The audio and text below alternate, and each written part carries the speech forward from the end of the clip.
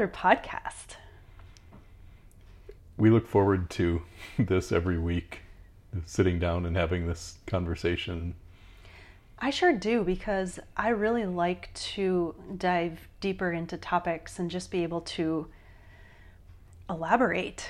I like speaking more than writing, so this is really fun for me. So I love having these conversations with you. It's fun too for us to talk to each other, but when it's the two of us talking to each other on these podcasts, it's almost like all of the listeners are in the room with us in a way, even though they're not, because we know these conversations aren't just between us, they're being heard by other people. So it's a fun thing that kind of adds to the energy of the conversation compared to when it's just you and I, like sitting and having coffee. Yeah, and I especially love when we get the questions on the podcast too, so always feel free to share those. So today I want to talk more about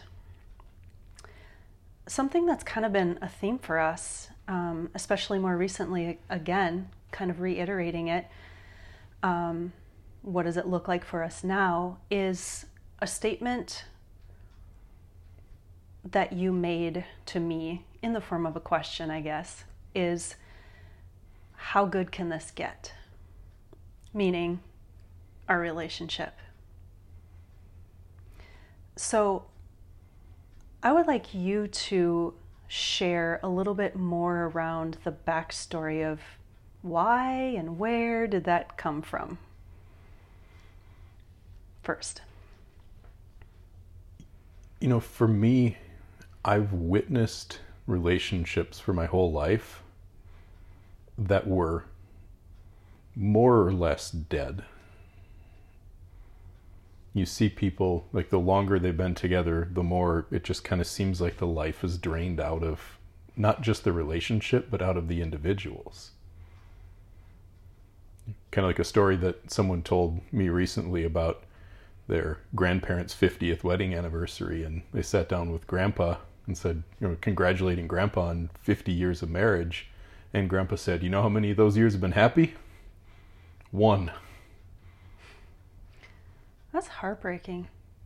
It really is, but it seems like that's more the norm than 50 years of happiness.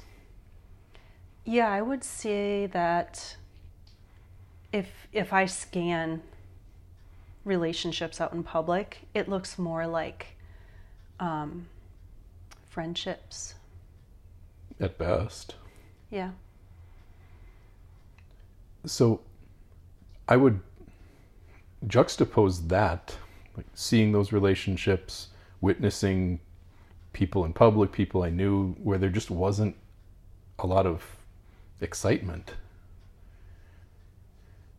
Especially when I was younger, when you have new relationships, especially when you're a teenager, when you're in college, there's like a lot of energy in those relationships. There's a lot of passion. There's a lot of turn on. There's just juice there. Yes, because part of it is novelty. Yeah. And you can't underestimate all of the unknown about that other person. Mm-hmm. It's like the mystery. Yeah, that you're trying to get to know. Yeah, new relationship energy. Mm-hmm.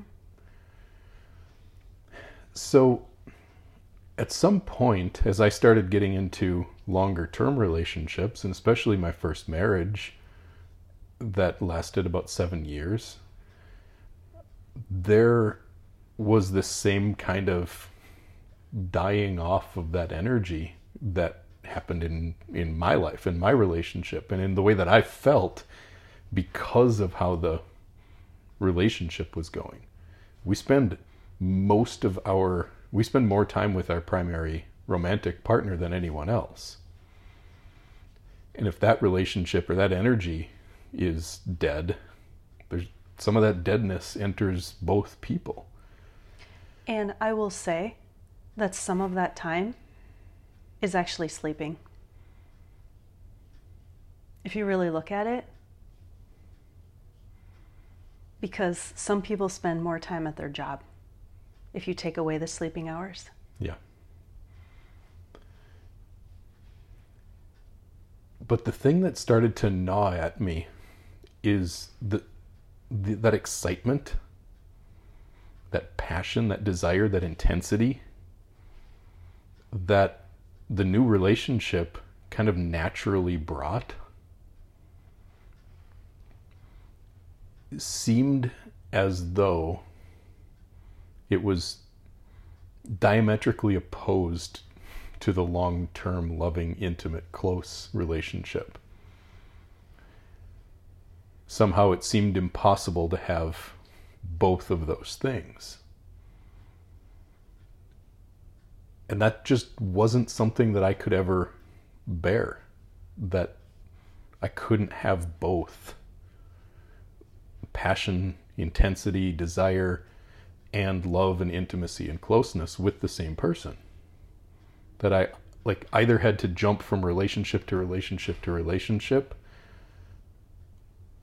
in order to have that passion and that intensity, or I had to sacrifice that in order to have love and intimacy and depth and closeness. And I was never able to accept that. Even though it played out in my life, I left that first marriage. We started dating, new relationship, hot and heavy, intense, passionate, all kinds of desire. And then the same thing started to happen. And there was less and less and less of that as every year went on. And this theme came back to me again that was with me in my first marriage. It seemed like maybe it had resolved itself when I met you, and you have so much passion and intensity in you. But then I lost connection to that I knew was in you. And I felt it slipping through my fingers. Yeah, it definitely was hidden more than it came out. Yeah, and more as time went on. So, that's really where that came from, was especially with you, I knew that all of that existed in you and that it existed between us because I'd seen it. We lived it. The first year of our relationship was spicy. And I knew we had that between us, and somehow it was like we couldn't access it. And so that's really what started to drive that desire that really became one of my driving forces, or maybe the driving force in my life, is to figure out, how do you do this? Because I cannot accept that it's impossible. I won't accept it. And that's how I got there and really started diving into this work about understanding how men and women relate and how desire works and how intimacy works and how all that interrelates with the ego and trauma and love and all the different ways that we get that stuff kind of tangled up in our heads. Yes, so this was quite a while ago that I remember. I don't remember at what point you really brought forth that question, but I believe it was after a pretty big event in our lives where, I don't remember how many years into our marriage, but we had found out that we couldn't have kids of our own. And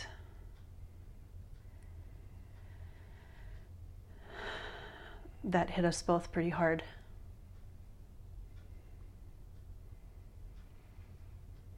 And it wasn't something it hit me really hard because I thought that was just the way our life was going to be, because it was the only life that I had known.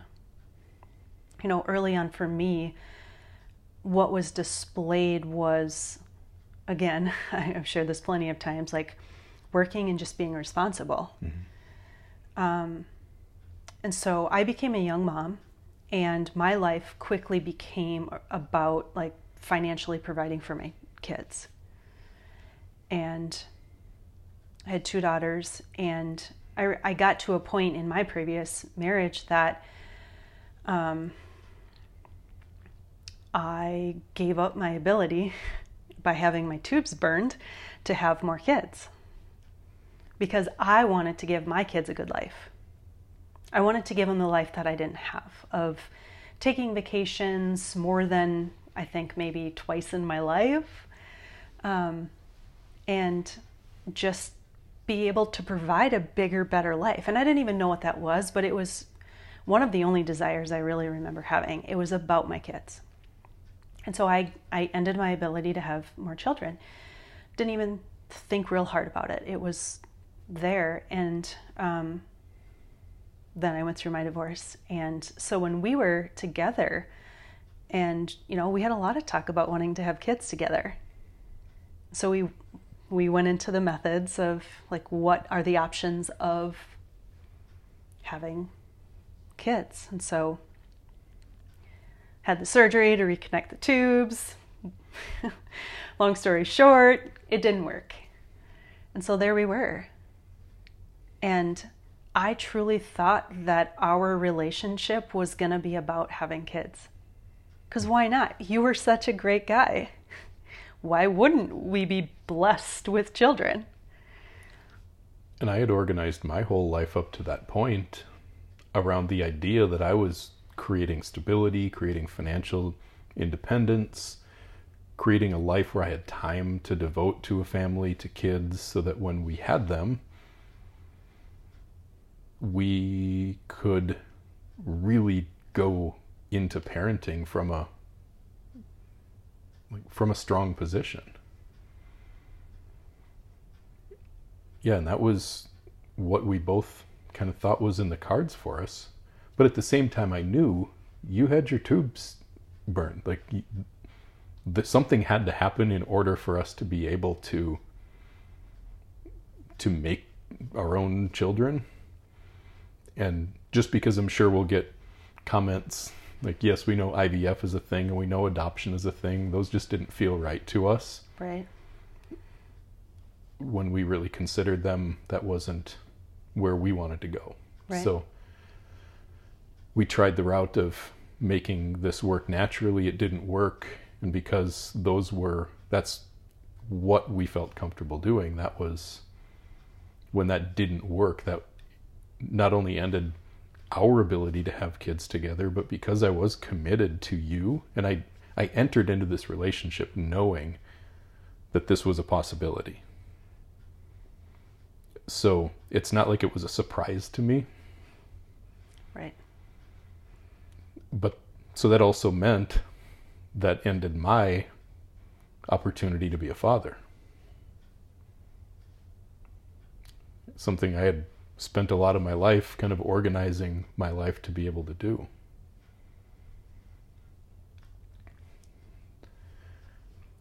So that is kind of the backstory to what you were about to bring up, which was after that I brought something to you.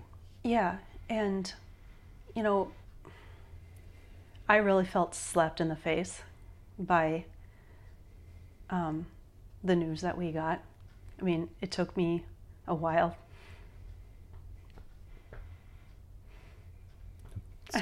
It still hits both of us sometimes. Like, it still gets emotional for me too. It does.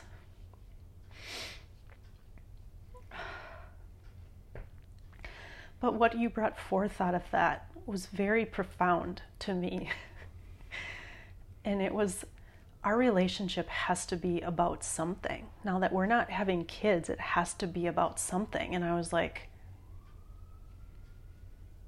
wow, I've never thought about that before.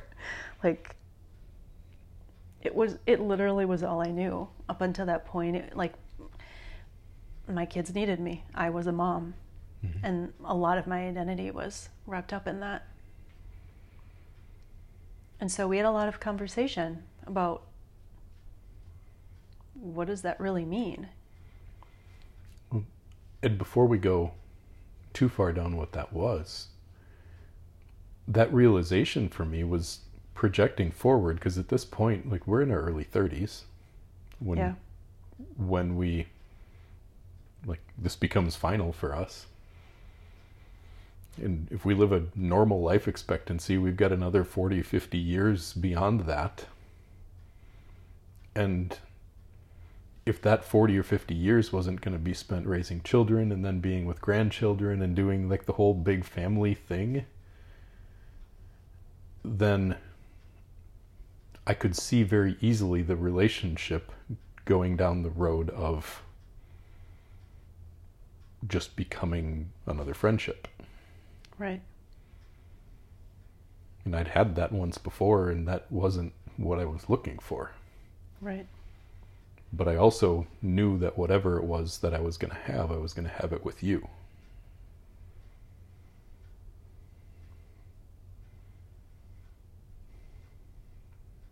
And that's when we really started to look at, and I really started to go into, what is it that lets you have this?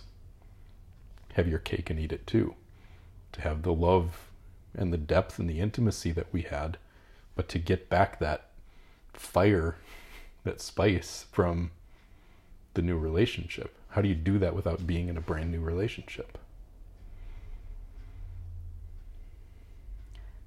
Yeah, so I remember a period of time where you started shifting things for yourself, especially for our relationship, financially, kind of starting to dream new things, which is partly where the camper traveling thing evolved from.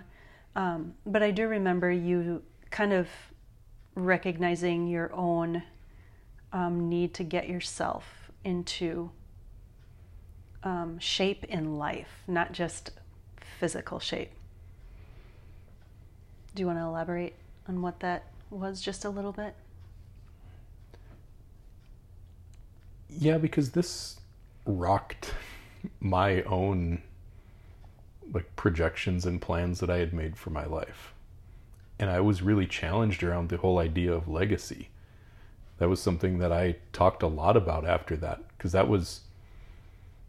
felt this pressure that if I wasn't going to be a father, if I wasn't going to be able to raise children that would learn from me and carry on something of me into the future, I felt this pressure. It was like I had to figure out how I was going to impact the world.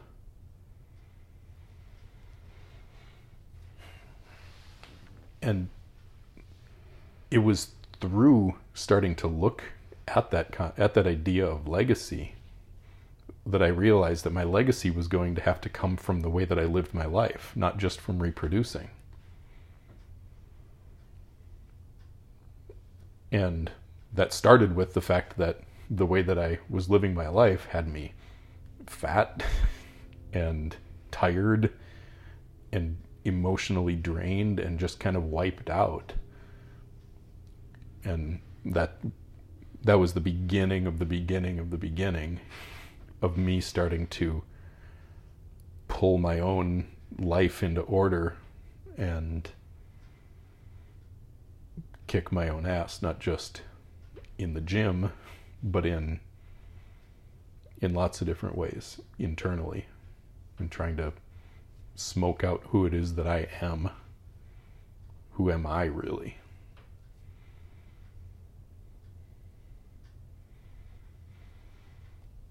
And so eventually, that led to me.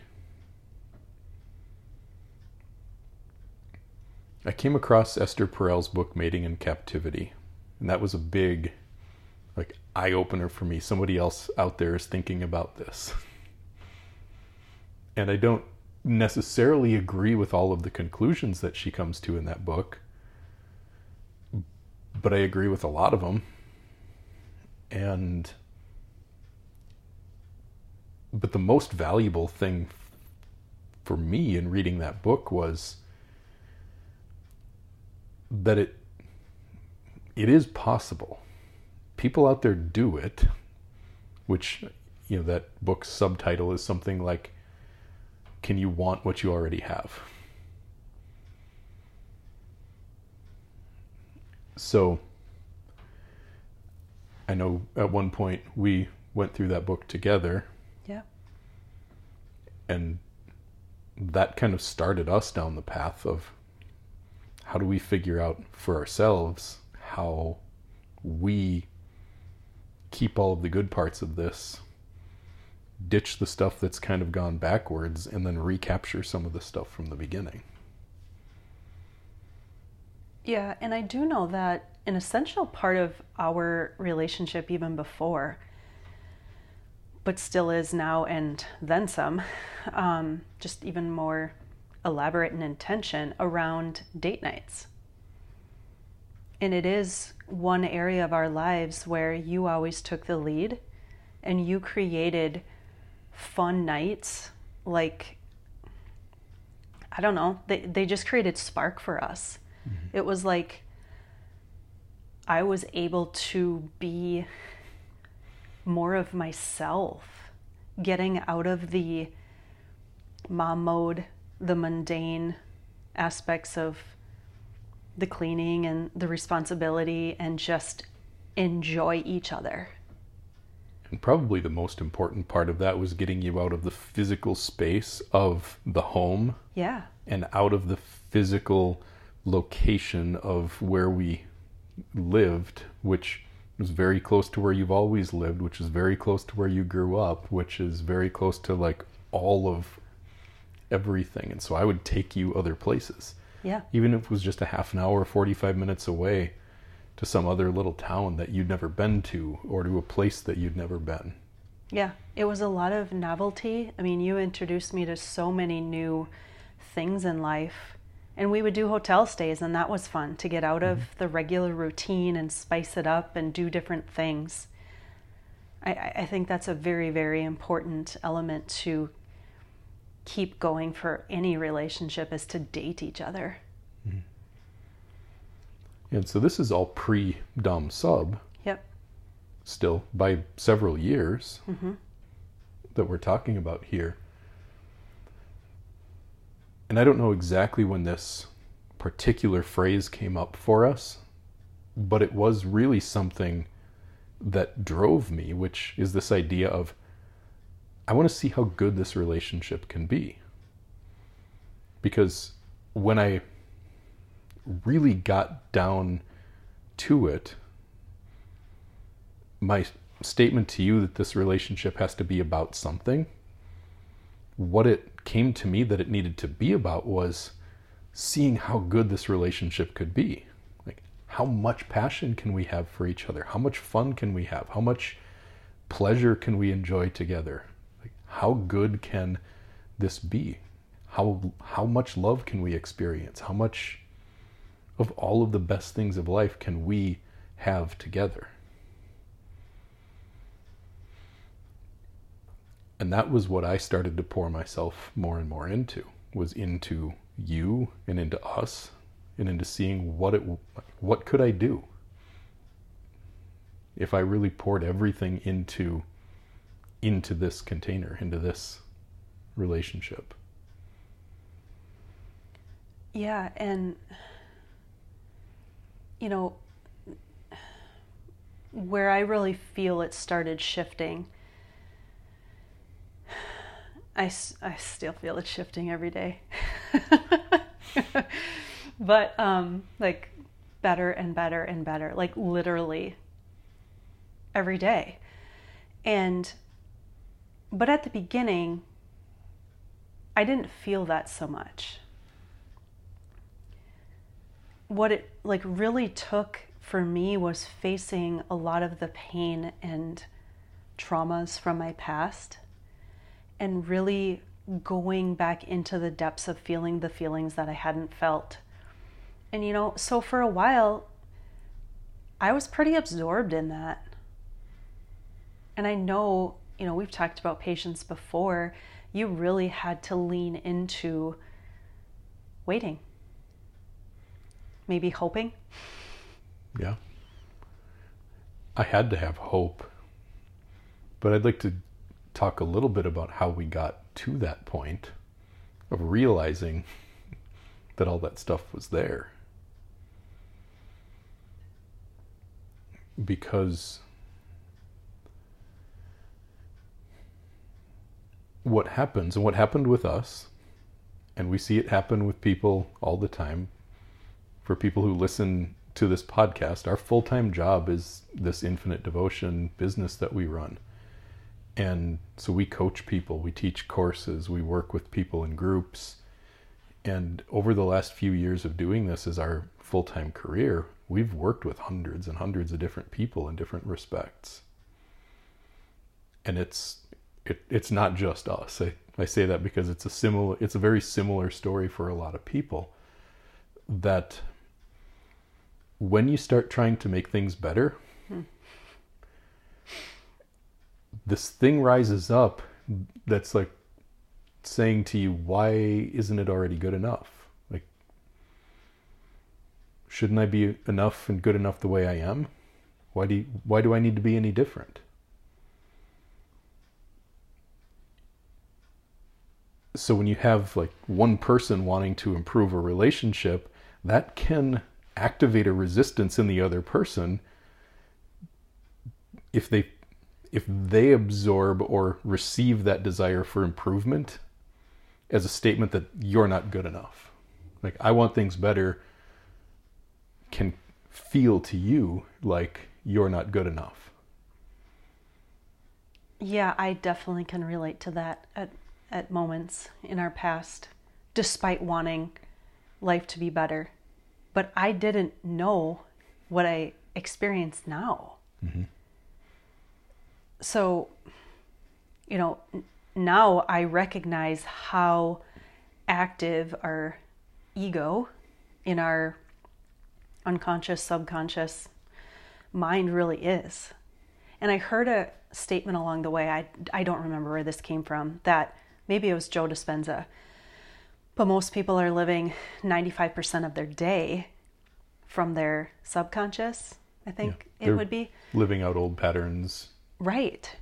And so what I've had to face down over and over is surrendering to the, I don't fucking know how to break this old pattern because it's all I know. And if that's not humbling, like, I don't know what is. But yeah, it really required a lot of turning the mirror on myself and differentiating between you saying, I want to make our lives great, and not hearing that through the lens of, you're not good enough, you suck, you're not worthy. Like, recognizing that those are not the same thing. Yeah. And that goes in both directions too, because you would come to me and tell me things that you would want, and my reaction would be defensiveness. Like, I'm already doing that, or I'm doing the best I can, or can't you see how much I already do? And you're telling me what you need in order for you to have more to give to me. And if I get defensive with that, that is telling you that I'm not willing to put in the effort to be better. I'm expecting, like, I want you to be better, but I'm not going to change because I'm already good enough. That's just where that whole I'm not good enough, or you expect too much from me, or, it's just never going to be enough. And that's what it would feel like to me sometimes, where no matter how much I would pour into you, no matter how much effort I would put into trying to make this relationship better, and when I would feel it just not moving, or you kind of digging your heels in, it felt like there was never going to be enough that I could do. I never gave up, but it was really hard to have patience sometimes. Oh, I believe it. And I don't know if this would have made a difference, because I know I read How to Do the Work by Dr. Nicole LePera. I read a few other books, who knows even what that was, and I was actively seeking to be better. But what I still did not know then along the way was kind of what I already shared, was how active that ego is at keeping me the same. And I've heard it said, like, it keeps you in a familiar place. It keeps you in a safe space. What feels right to me is it tries to keep you the same. And so what the same is for me is really looking back at Little Dawn. Keeping me the same as Little Dawn and all of these belief systems that I've formulated over the years. And now I'm trying to live as an adult with this defensive, childlike mind. You're wrong and I'm right. Mm-hmm. And you know what? Sometimes I was right and you were wrong. Yep. But what it really, really helped us do, I think, one important aspect of all relationships too, is the ability to relate and communicate. And so what we got really good at was dropping our defenses. I'm not saying I was very good at it. I wasn't at times either. Because I know when that ego flares up. I know that, and I've experienced it, and it doesn't feel very good. But the ability to put our defensives down and actually communicate in a way that's effective, to be able to get into each other's experience in a way that we just didn't know how to do before, so that you can lead us through it, versus just feel like we're fighting a never-ending battle because you say this, I say that, you're not hearing me, I can't understand. And that's a really good time for me to pause for a second here and share that a lot of what we're talking about here is just one little piece of what we talk about in Rapture. Yes. So Rapture, if you are listening to this podcast, Rapture is a course that we teach. We teach it once a year so far, starting in January. So this begins January 28th of 2024. And we teach this over a 3-month period. And we try to share everything that we've learned about how to live the relationship that we live together. What have we learned? And how have we gone about it? And we spend 3 months just downloading information that we've learned from ourselves, learned through working with other people, working on ourselves as individuals, and working on our relationship together. So that course is available on our website, and it's linked in all the show notes for this podcast. So if you're listening to this and it's not yet January 28th of 2024, you can go look into joining us in this course if there are still seats left.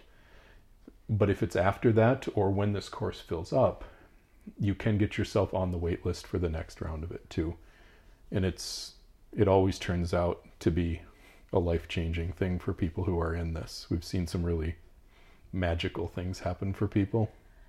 You know, I thought last year was fun, and it was really fun to hear the testimonies of what people's experiences were. But I feel really excited to dive into this again because, wow, I think the last year of my life, our lives together, has been one of the most profound in my life changes, in my deepening into submission and surrender, and really embodying it again in a way I didn't know was possible. So I'm really excited to share that again this year. So when we start trying to go into improving a relationship, bringing all of that passion, excitement, or more, because in my crazy little world of what I believe is possible, I think that when you have all of the love and the intimacy and the closeness and the safety of a long-term committed relationship, that the sex and the passion, the intensity should be able to get better with time. Absolutely. But that doesn't play out that way in a lot of cases because of all of the ego-related stuff that you were talking about a couple minutes ago. Yeah, I sure didn't learn anything about that in school. Nobody does. But one of the things that's been really important for us in recapturing all of that early intensity has been that we've both been committed to showing up and doing what it takes to make that real for ourselves inside of ourselves again. And that requires being willing to confront that ego. Mm-hmm. Being willing to confront all of the preconceived notions about what is marriage, how's it supposed to work, what's supposed to be okay and not okay. And just even the bigger picture, like societal beliefs of what we've absorbed, what we've seen, how different it can feel to live the way that we live in our marriage, when people probably look at us when we're out dancing and listening to music and we're all over each other like a couple of teenagers. Hell yeah. And Dawn is Miss PDA for all of our listeners. This girl loves her PDA. And I do too. But I think she especially loves it. Yeah. Always has. Mm-hmm. But people probably, through their preconceived notions, think, oh, they must be like new together. Yeah. We've gotten asked before, how long have you guys been together? Like 12, 13, 14, now closer to 15 together years. And they're like, oh, really? Probably shocked them. Mm-hmm. So being willing to admit that I might need to be different, and you being willing to admit that you might need to actually change some shit, it's challenging because it's hard to admit that you're wrong. Yeah. And, I just kind of had this connection here of maybe this is where this came from for me, but I don't feel like I've I don't typically play the victim in life. Mm-hmm. And maybe that is one of the benefits of the responsibility that I was honed in on from early life. So chalk one up for that. Yay. But I really always tried to say, what is my part in this? But still, there were times that I would fall for that ego of being like, well, if he would only do this, or if he would only make me feel safer, or if he would only be more trustworthy. There were times when I really had to sit with, am I blaming for the purpose of not trying to, I don't know how I want to say that, just take some sort of responsibility here. Where am I deflecting mm-hmm. and blaming? Because it's really easy to do.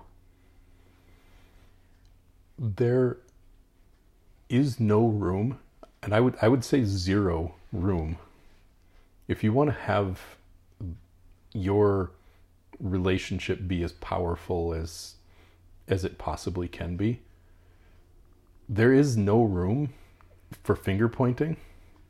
There's no room for blaming.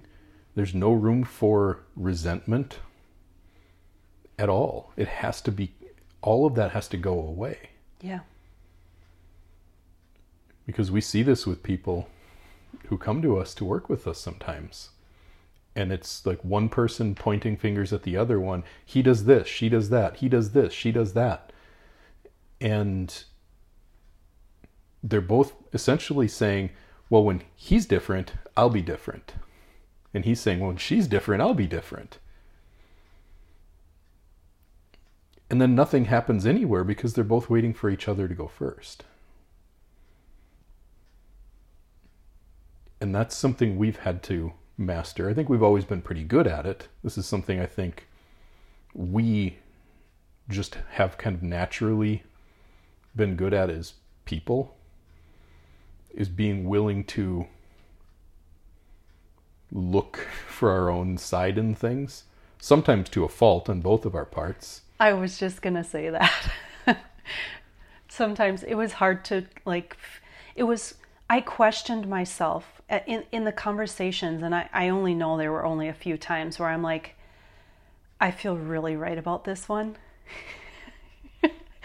And sometimes it was like we would just set the conversation aside and come back, and there were a few times where you came back and you're like, yeah, I need to bring this up again. And essentially you were saying, without saying, you were right. And I'd be like, I was. Like, it's not winning anything. It's just like, oh, okay. Like, what I was experiencing was actually, like, true.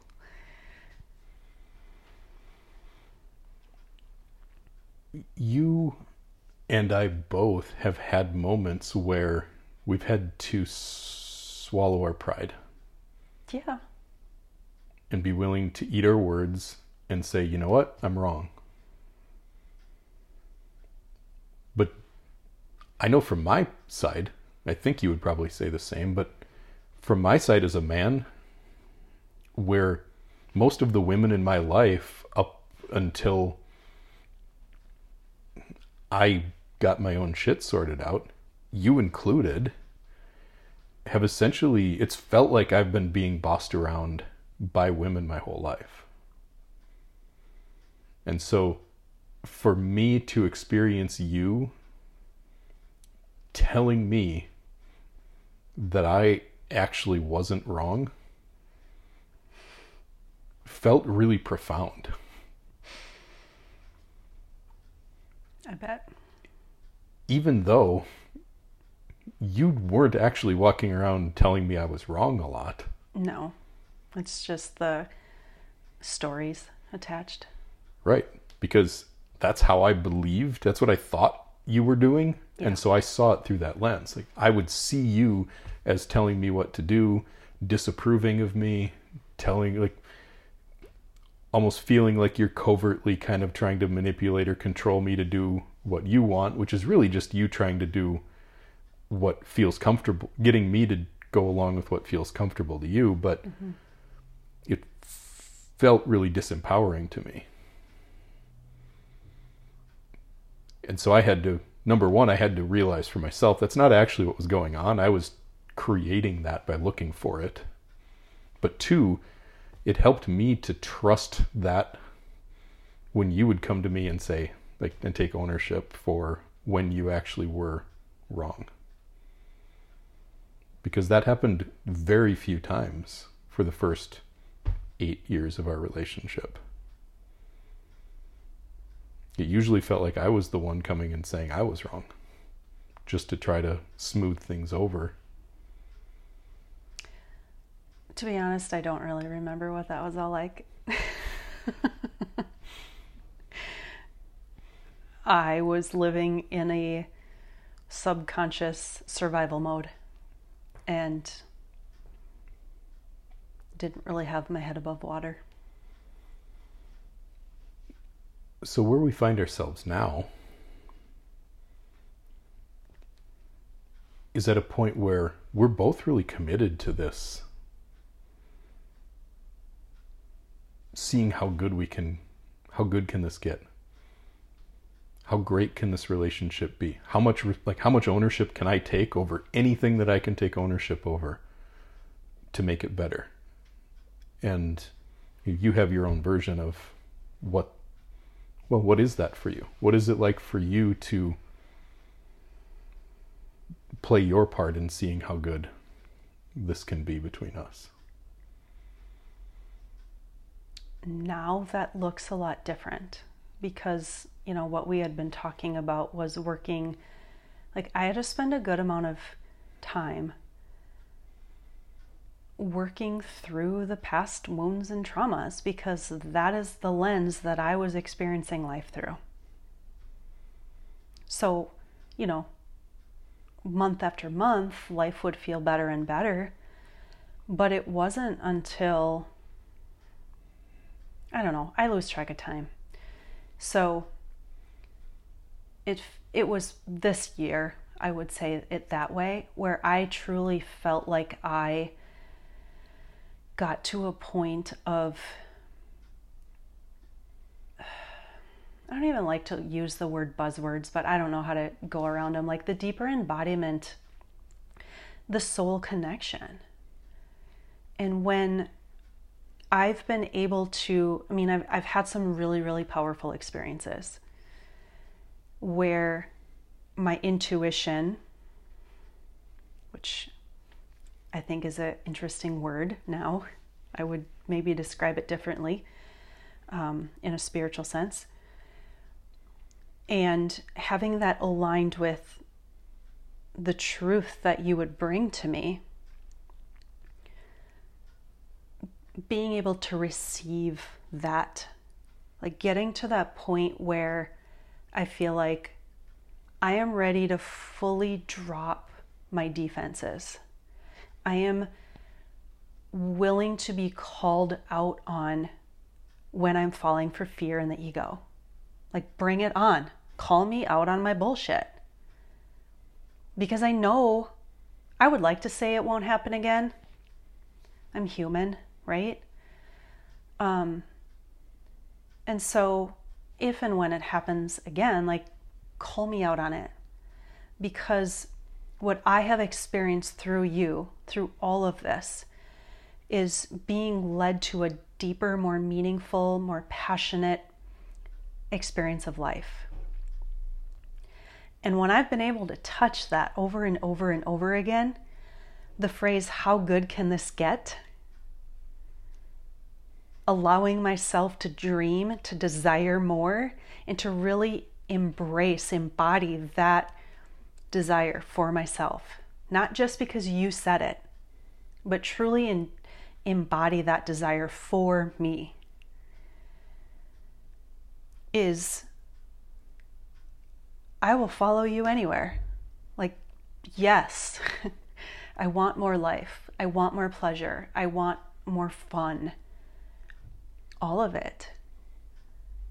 And so now for me, it looks like,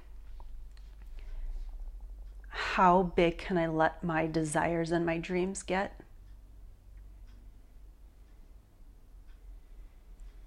And so that's where I need to pull off the control more and more. Like, where have I capped that for myself, thinking, oh, life is good. I'm content. I'm at peace. Accepting that, but also wanting more. That's where, to me, the meaning of submission comes into play. Because submission is such a small thing when it's just me bossing you around, when it's just the Dom telling the sub what to do. Yeah, kind of more like role play. Maybe you're in a theater. It can be fun. It can be exciting. Absolutely. But to me, what I've always sought out of having you as my submissive is bringing you to a place where you feel safe enough, where you feel enough trust, where you have you're able to let your guard down, your walls down, your resistance down to the point where you would say something to me like what you just did, that you'll follow me anywhere. Because now we're one, like we're operating as one unit where I am deciding for us and we're going together, and you become the feeling experience of the places that I take you, and I become the one who leads you into what I see as right. And we're not, I've said this to you for years, we're not separate. But I sense you just in the way that you shared what you did here, really understanding that on a new level. That there's nothing separate about us. The interesting thing is, I probably would have said that. I have almost no doubt in me that I would have said that before. But it would have come with, yeah, but did you think about, or, well, what about, like, with all the buts? And now I can be like, yep, I know it might feel terrifying to the part of me that isn't used to expansion in that way, but I'm here for it because I know I can experience more. And the only thing that holds me back is fear. You said this on an episode a few back, I think it was maybe number 14, where I asked you, how often has fear been right? Never. It's given you things to look out for. It's shown you places that you could go looking for why the fear was there in the first place. Challenges within yourself that you could work on and let go of. Right. But it hasn't actually protected you from anything bad happening.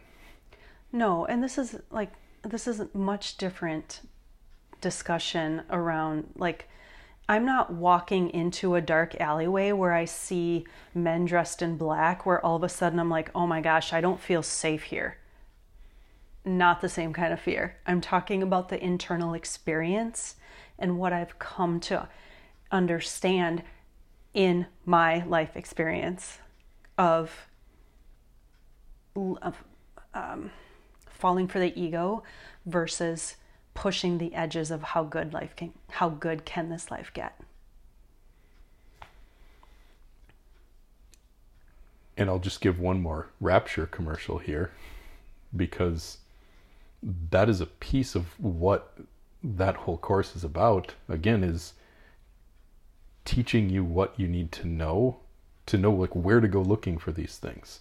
What is it that a person can work on for themselves to help drop some of those walls and some of that resistance that it might feel like fear, but it's really keeping you from living a great life. It's keeping you small.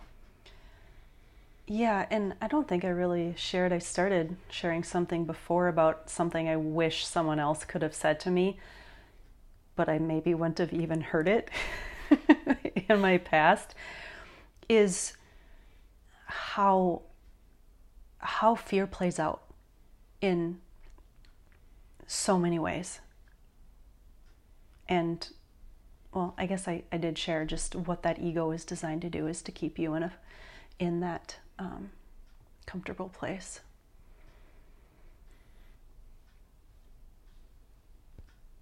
Most people, fear is the most motivating thing that we experience as humans. That's why advertisers, political ads, they all love to use fear. It's not like, hey, this would be great. It's, this terrible thing's going to happen if you don't do this.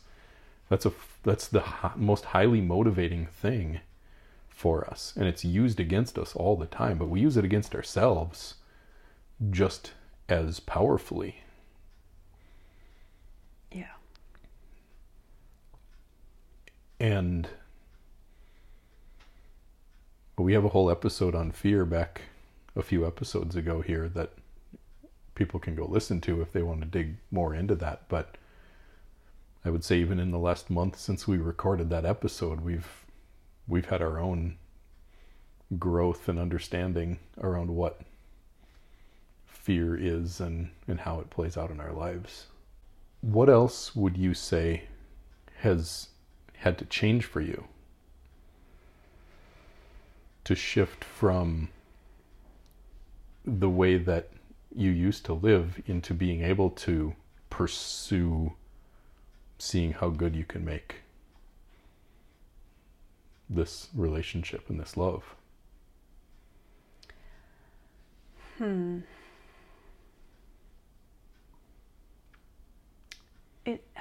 I wouldn't say it is exactly changing, but I guess you could see it through that lens.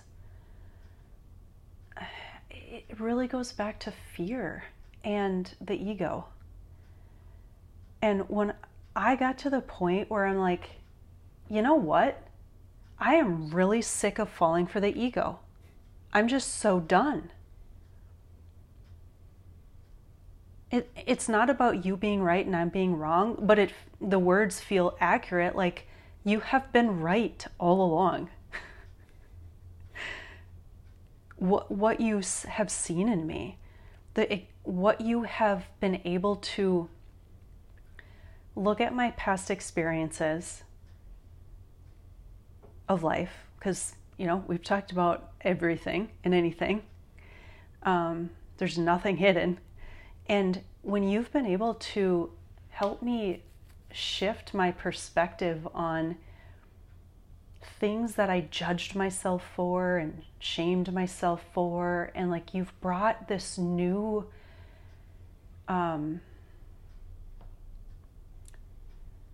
lens in looking at them and seeing how they actually happened for me.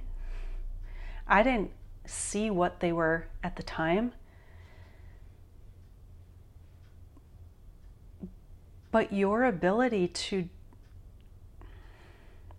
gosh, this is just really hard to put into words. Your ability to see me has become so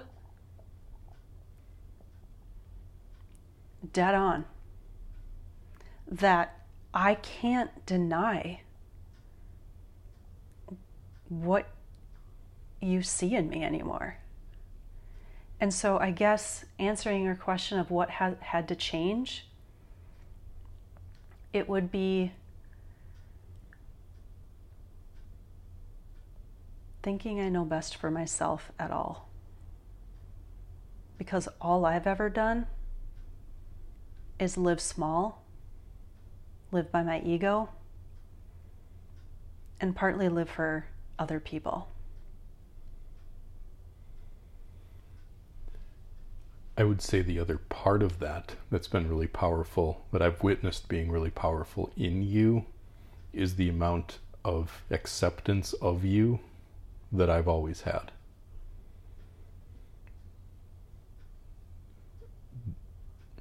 I've seen, well, let's say it this way. If you can accept yourself in whatever is real for you, then you are actively rejecting the truth in favor of the comfortable. Mm-hmm. And because I'm not inside of your inner experience and getting tangled up in a web of old beliefs and getting tangled up in the web of self-protection and all the stuff that goes on inside of any person, I've been able to sit over here and witness you and see what makes you come alive.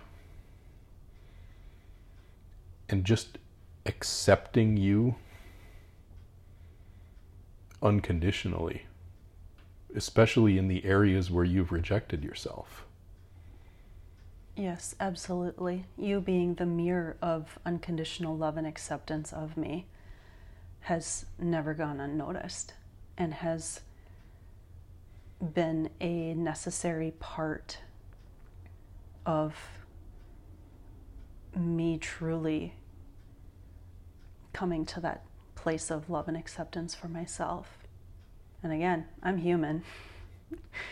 I can feel like, yes, I love myself today. And then the next day it's like, ugh. I suck.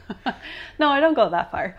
But just starting to look for the flaws. Because you never had any trouble accepting the things about yourself that weren't actually you. Gosh, no, I didn't. That's really what I'm getting at here is because you would accept what was not really you, but what you had conditioned yourself to believe was you, you would defend those parts. You would stand up for yourself in those parts. You would show up for yourself there. But at the same time, you were actively denying and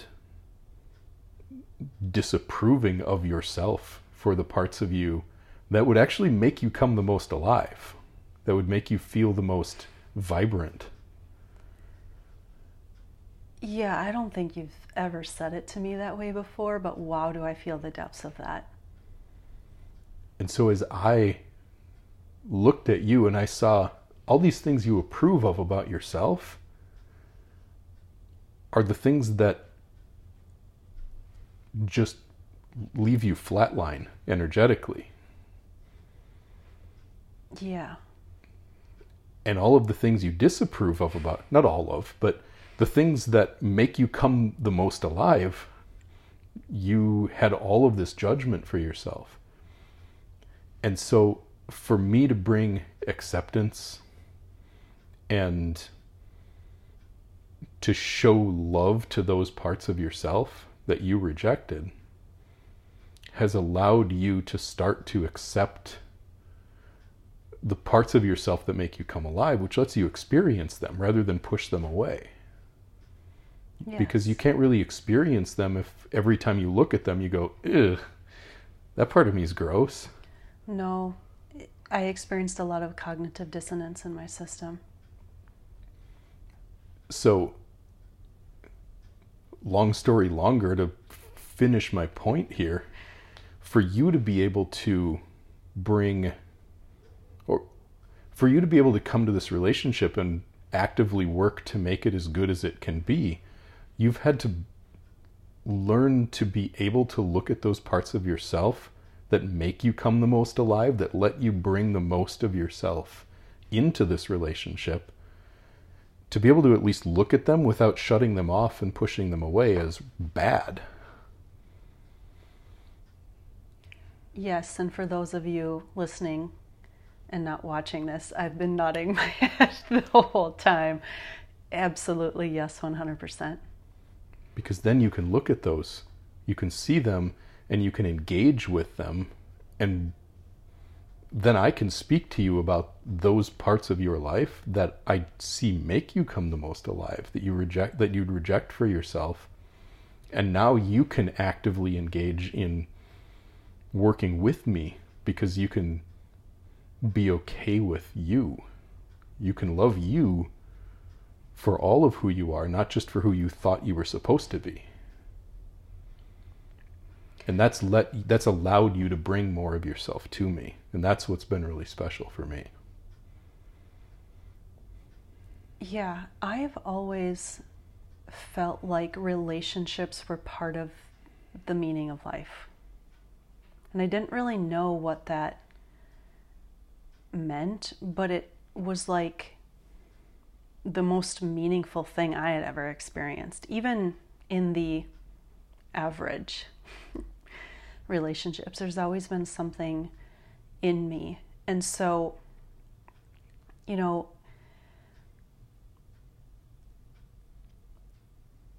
I am just truly, truly thankful that you brought forth what you did out of the heartbreak that we had before. You know, life happens for you. And when you look at it in that lens, so we weren't meant to have our own children together. But what we've been able to create and experience together, and I feel like it's only beginning, has been a better life than I ever knew was possible. And I'm truly, truly excited for where all of life can take us beyond, and just being able to work with other people and share in the magic of love, what love and devotion can bring to life between two people who want to embrace how good can this get, desiring more. I'm truly thankful for all of what you've brought to our relationship.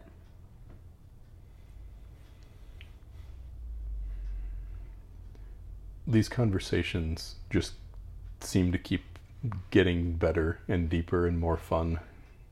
And, you know, with several months now of recording this podcast, it's been fun hearing stories from people that listen to these episodes and share with us how they land and how they impact their lives too. So, you know, to wrap this up, I want to just encourage our listeners to reach out to us, share with us how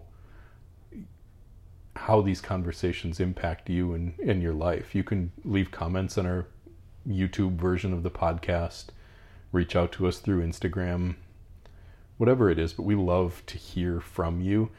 And if you have questions for us that you'd like to hear us talk about, or topics you'd like to hear us talk about, please always send those to us, because as much as we love having these conversations, we know we think about things in a certain way, and people that listen are going to have questions for us that we might not even consider. And if you have the question, or you have the curiosity, someone else out there does too. Right. And that gives us a chance to see things from a different perspective. So please always reach out to us.